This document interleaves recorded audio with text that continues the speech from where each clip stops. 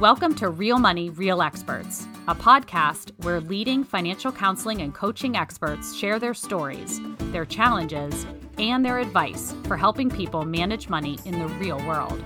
I'm your host, Rebecca Wiggins, Executive Director of the Association for Financial Counseling and Planning Education, or AFCPE. And I'm your co-host, Dr. Mary Bell Carlson. I'm an accredited financial counselor, or AFC, and the CEO of Chief Financial Mom. Every episode, we're taking a deep dive into the topics that personal finance professionals care about, helping clients, building community, and your professional growth. Welcome, everyone, to Real Money, Real Experts podcast. I'm Rebecca.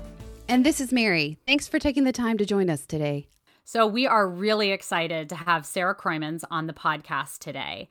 Sarah is a longtime AFCPE member. She's also an accredited financial counselor, or AFC, and she's an extension educator with the University of Minnesota Extension Center for Family Development. She has a ton of financial counseling experience with disaster survivors, gamblers, and even military service members and their families. Sarah's also helped us a lot as we developed our partnership with FEMA, given her focus on financial resiliency and her research in the disaster financial preparedness space. So we thought it would be a great opportunity to have her on the podcast and share some of that expertise with us today. That's so true, Rebecca, especially with the unprecedented nature of this global pandemic. I'm really looking forward to getting your perspective, Sarah. Welcome to the podcast. Oh, thank you for having me. Well, we're excited to have you as one of the first guests on our show. And first off, we'd like to ask you to tell us a little bit more about how you got into the world of personal finance and a little bit more about your background. Sure. Well, as Rebecca shared, I work with the University of Minnesota Extension, and I grew up with Extension, being a longtime 4-H member, and really value their mission to bring resources out to people across the state. And I really found my niche in our Center for Family Development, working with folks to help them make informed decisions with those critical life skills. And so, as Rebecca shared, I do a lot of work with military service members and their families, with gamblers. We do a lot of education and financial capability, the disaster preparedness and recovery, tenant education, looking at family transitions. So we do a lot of different things in Extension, and that makes life interesting. It sounds like, too, I know that my experience with Extension is always reaching out to the community. So really, you work for the University of Minnesota, but your outreach is to the entire surrounding community. Tell us more. How does it reach the entire state, or how do you work?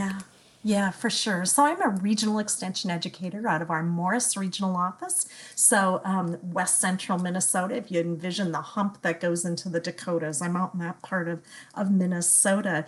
But our work really is statewide. And so we do a lot of consumer education, as well as working with agency staff, frontline staff that are doing financial education with consumers across the state. So helping them gain access to resources and materials, and to help them develop their skills so they're better equipped to work with clients. So yeah, and we do a lot of partnerships with organizations and agencies across the state. So it's a great work that we do. And it's pretty comprehensive, it sounds like, that you've been able to educate not just local community, but clear across the state. And I would say even further, probably with video and some other venues that we have today to use. Tell me a little bit more, because you've got further education beyond just working with Extension. It seems like you've also had some experience with the military and some other things. Tell us what you've done there. Yeah, definitely. I am part of the Military Families Learning Network, so MFLN, and they provide professional development for military family service providers. And our Minnesota team provides leadership for the Family Transitions Concentration Area. MFLN also provides education in the areas of personal finance. So Barbara O'Neill and Marty Gillian, who you're familiar with, give leadership to that. There's a military caregiving, a family development, a community capacity building, nutrition and wellness. So we all provide education and resources, again, for those military family service providers, so they're better equipped to work with those service members and families. So MFLN is a great program. I encourage folks to check that out. And they do offer free continuing education credits. So the personal finance group provides that. That would really benefit the AFC. So check that out if you haven't already. Perfect. Yeah. And we'll include those links in the show notes as well. Now, tell us, you've been not only working with the military, but you also have been working with gambling in your past. Tell us more about that. Yes. In my part of rural Minnesota, I happen to be close to a residential gambling treatment program. And so my colleague, fellow AFC Shirley Anderson Porsche, and I do financial counseling there with gamblers and family members as part of their residential treatment programs. So we have an opportunity to sit down with those folks and do a budget or spending plan. We definitely look at debt and help them strategize how to manage that. So gambling is truly an addiction that impacts folks in many different areas of their lives. So it's been a great learning experience to work with the gamblers and the residential treatment program. You've really covered a lot of fields in a very short time. That's amazing how much work you've done, and we appreciate everything you've given back. Tell me, you've been involved with AFCPE for quite a while. Tell us how you've been involved and what your AFC credential has meant to you and your career. Yeah, I have been a member for, wow, quite a few years. I can't even remember how long, but it's been quite a while. And I've served on the newsletter committee, and I sit on a committee that helps look at the AFC testing, so looking at the test items. And I think I've been on a couple other committees perhaps as well. So I've enjoyed getting to know people across the nation through my committee work. And my AFC has really served me well. Because of that, I have been able to do the financial counseling with gamblers as well as with military service members and their families. So it has really opened a lot of doors for me. Yeah, I think that's one of the things with the AFC credential and the other credentials that we offer is it really does provide the opportunities available. And you've really taken advantage of a lot of those. One of them that we'd like to know more about is you have a lot of experience working with FEMA and disaster relief. Tell us what you've learned from your time serving with those who are going through difficult times. Definitely. FEMA is a great organization. They've, got reach across the nation and a lot of really great resources. If folks haven't seen their EFAC, their Emergency Financial First Aid Kit, check that out. You can find that on their website. Many years ago, there was a flood in a small town in southeastern Minnesota. So back in 2007, they were hit by heavy rains, resulting in nearly 300 homes being damaged. And this was a little town of about just under 1,700 people. And overnight, the homes were damaged or lost. Almost 80 businesses were impacted, and many people found themselves out of work.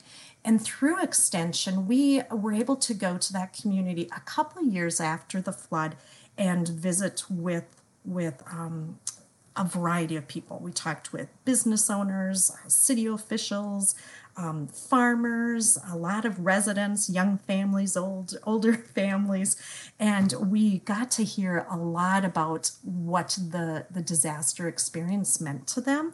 And they were able to share some collective wisdom for others who may end up going through a disaster. And as a result of those interviews, the University of Minnesota Extension was able to develop a recovery after disaster, the Family Financial Toolkit. And then shortly after that, we developed a video series that goes with that. But because of what we learned there, we have been able to share a lot of information with folks and agency staff on things to think about related to finances, so people are better prepared to withstand a crisis or a disaster. That's fantastic that you've been able to have that focus group and really learn from people that are directly affected and impacted. Was there anything that surprised you during the research? Wow, that's a really good question. What surprised us? We were maybe not surprised, but we were impressed on how resilient people are. how resilient communities are. People come together and they work together when they're faced with challenges such as a disaster, and hindsight is really clear, right? After disaster, people are like, oh, I wish I really would have had an emergency fund, or I really wish I would have reviewed my insurance a little closer prior to the disaster. And so, people are really thinking about those things following a disaster. And so when we translate that into preparedness, we but we can learn from that, right? And we can, as financial professionals, help the clients we work with think about those things ahead of time so it's not so painful afterwards. I love that you use the word resiliency. We talk a lot about that in the military and in other populations. Tell us what resiliency means and how each of us can become more resilient. Sure, sure. Sometimes we think about resilience as the ability to bounce back. I always think about it as being able to bounce forward because it's oftentimes hard to bounce back. After a challenge or disaster or crisis, our future probably isn't going to look exactly the same. So there's going to be a new normal there, and so resilience is to go through that adversity and come out okay on the other end, and hopefully things might be a little bit better, even though they are a little bit different. We're all going through that right now. I think in this current pandemic of figuring out how to become more resilient. And I love that you use the word not bounce back, but really looking forward and what that new life looks like for you. So many of us could really take that same idea and expand it in our own lives as well as personally and professionally to help others. How can we best, as service providers, provide financial preparation messages to our clients and to those that need them? Oh, good question. I think financial preparedness is not just a step or an event or a program. I think we need to embed that into everything we do with our clients, right? So if we're working on budgeting or developing a spending plan, do we have an emergency fund built into that or encourage the clients to do that? Are we evaluating insurance? And so really it should be embedded in everything that we do with clients, rather than a separate program, because oftentimes people are like, oh, I'll deal with that afterwards, after we get through paying off debt, after we buy the house, after we do whatever. And oftentimes we don't get to that later. So if we can embed the disaster preparedness into all of our activities, the client will be better off. And it prepares everybody for whatever may stand ahead. We can't predict the future, and yet that will help us know how to be prepared for any disaster or any personal crisis that comes up. Sarah, I want to go back and reference something that you mentioned earlier. You talked about a recovery after disaster, the Family Financial Toolkit. Tell us a little bit more about this and where our listeners can go to find more information. Definitely. The Recovery After Disaster, the Family Financial Toolkit, is available on our University of Minnesota Extension webpage. So just go to extension.umn.edu, and easiest thing to do is search Disaster Toolkit. And I have to mention my colleague and fellow AFC, Phyllis Onstead. She's now retired from Extension, but this was really Phyllis's project, and I got to go along for the ride with it. But again, we developed this following our interviews down in Rushford, the southeast Minnesota town, after they had their flood.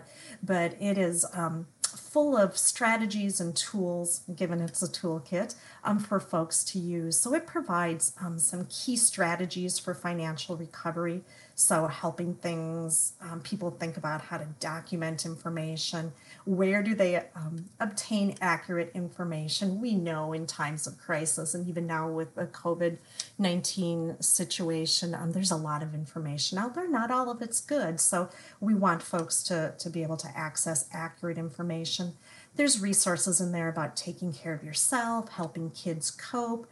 And there's a really nice piece in there about encouraging people to accept financial help, whether it's just someone sitting down and helping people think about their situation, or figuring out where to go for resources, because it's difficult for a lot of people to ask for financial help. So understanding that it is okay to do that. And then also just thinking about the whole disaster recovery process. What are case managers in a recovery system, and how do you work with them, and is there a long-term recovery committee there available, and what kind of financial professionals might I work with? But so we've got resources in there to help people think about if they're able to return to their home and what that means financially if they're not. Some things to think about related to cleanup if it's a tornado or a flood or other natural disasters. One of the units that I really like is called Where Am I Financially? Sometimes people don't know where they are financially, right? What kind of income do they have? What kind of debts do they have? What other kinds of commitments do they have? So helping people figure out where they're at, and can they withstand another payment? For example, if there was a tornado and they needed to repair their home, could they withstand a second mortgage or a loan to do that? So lots of really great resources in this toolkit. I love the breadth and depth of the resources that you have in that toolkit. It sounds like it's good for both service providers as well as consumers. And I'm even thinking out loud that many of our service providers could even directly send their clients to the website and get help, or they could go on their own and learn more about it. Definitely, definitely. And I think I mentioned earlier, there's a video series that goes with each of the units in the toolkit. And so we were trying to meet people where they were at. Written toolkits might not be for some folks, but they might be able to sit down and watch a short video to access some of the information as well. So those are also available on our University of Minnesota Extension website. Thank you, Sarah. That's really great information for our professionals. I have just one other question for you that I'm kind of curious about, actually, is how there might be differences or similarities, I guess, to how we would help our clients become financially prepared for something like this COVID-19 crisis. Are there things that are different in terms of how you would advise clients, or do you feel like this really falls into line with the stuff that you've prepared already around the Family Financial Toolkit? For sure there are a lot of similarities in for example, a natural disaster such as a tornado or a flood, and a pandemic such as COVID-19, right? So a lot of the same strategies or steps we'd encourage folks, make sure you have adequate insurance. Make sure you have an emergency fund. Do you keep your debt load low? All of those sorts of things. But obviously, there are some major differences as well. Natural disasters may be unexpected, or maybe we're expecting a really wet and spring and the snowfall, so we're expecting some flooding. So there are some things there where we could really plan ahead with flood insurance and other things. But oftentimes those natural disasters may come on really quickly. And in those cases, the disaster itself, the tornado comes and leaves, but then there's all of this aftermath and a very long recovery time where folks need to work through all of those major decisions. And of course, with natural disasters, there might be major loss or damage to property, right? My house might get flooded or blown away, or a tsunami might come in and do major damage. But on the other side, with a pandemic, my home probably isn't going to be damaged, right? But there may be that income loss, which we might see in a natural disaster as well. And it's really longer term. How long have we been in the COVID-19 situation? It's going on for a while, and we're not quite sure when that's going to happen. But a lot of those same things, right? How are my finances? Did I have some reserves? And I think we can. They were predicting it a little bit, but we didn't know how that was going to impact us.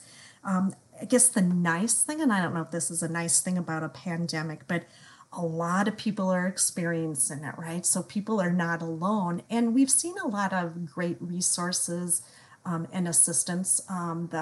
The economic impact payments, not huge, but many folks benefited from those through the CARES Act, which you guys did a couple great webinars. I loved those. Ryan did an amazing job on those.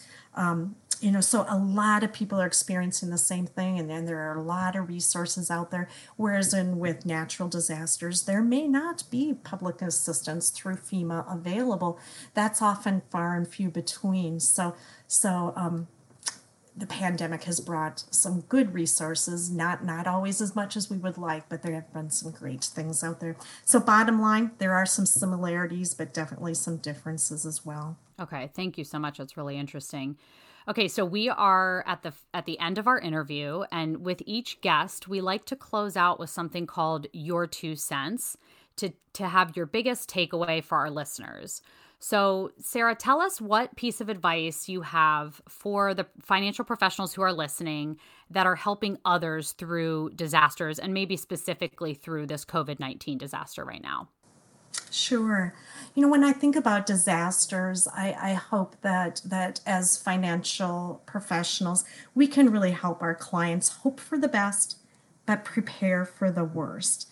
And so, chances are everyone in their lifetime is going to encounter a disaster or a crisis or 2 or 3 of some sort. And so planning and preparing can really help give people the confidence that they need to better position themselves to withstand the situation. So building in that disaster preparedness along the way with everything we do with clients, it can be super beneficial. Sarah, thank you so much. We really appreciate you coming on the show today and sharing all of your information. There's so much that both service providers as well as consumers can learn from, and we appreciate everything you're doing and wish you the best to continue on. Well, thank you so much for the opportunity to join you today. AFCPE is really focused on supporting and connecting our professionals and making a lasting impact in our communities. This week, we'd like to talk about how our members are impacting their local communities with free counseling services. So as you know from our last episode, AFCPE is offering free virtual financial counseling and coaching services thanks to funding from Wells Fargo Foundation. And we're just really very proud that our professionals are able to provide vital financial counseling and coaching services to people in need and who are struggling financially as a result of the COVID-19 pandemic. But it's also a really great opportunity for financial professionals to help anyone who has financial questions or is facing credit or debt issues. We know people were struggling long before the pandemic hit. And as Sarah shared today, it's really important to make sure that we're prepared and bounce forward for this new normal and for things that will be unexpected to come as well. And as you all know, AFCPE professionals aren't just highly trained and unbiased. You understand that money is complex and emotional, and you're really the perfect combination of expertise and empathy, which is something we need now more than ever. So if you're interested in getting involved in this specific initiative, please go to our website at afcpe.org/COVID-19. We have a bunch of resources that you can use with your clients. You can also volunteer to help out with the initiative right from that site. And then we also have a communication kit on there. So it would be wonderful if you could help us spread the word so that more clients have access to your expertise and empathy. We also wanted to mention that the AFCPE award nominations are officially open. We want everyone to be able to receive accolades for the hard work that they're doing. Award season is a great time to elevate the innovations and good work that's happening in our field. Please use this time to reach out to a fellow AFCPE member and encourage them to apply. Or head to afcpe.org to learn more about how you can apply. Applications are due by July 13th. Thanks so much for listening today. Please make sure to subscribe to our bi-weekly podcast, available on many of the channels you get your podcasts from, including Google Play, Apple Podcasts, and iTunes. As always, we want to hear your perspectives, so go to the AFCPE website and tell us more about your thoughts. You can also follow us at AFCPE on Facebook, Twitter, or Instagram and join the conversation. Tell us what you think using hashtag RealMoneyRealExperts, and we can't wait to hear from you.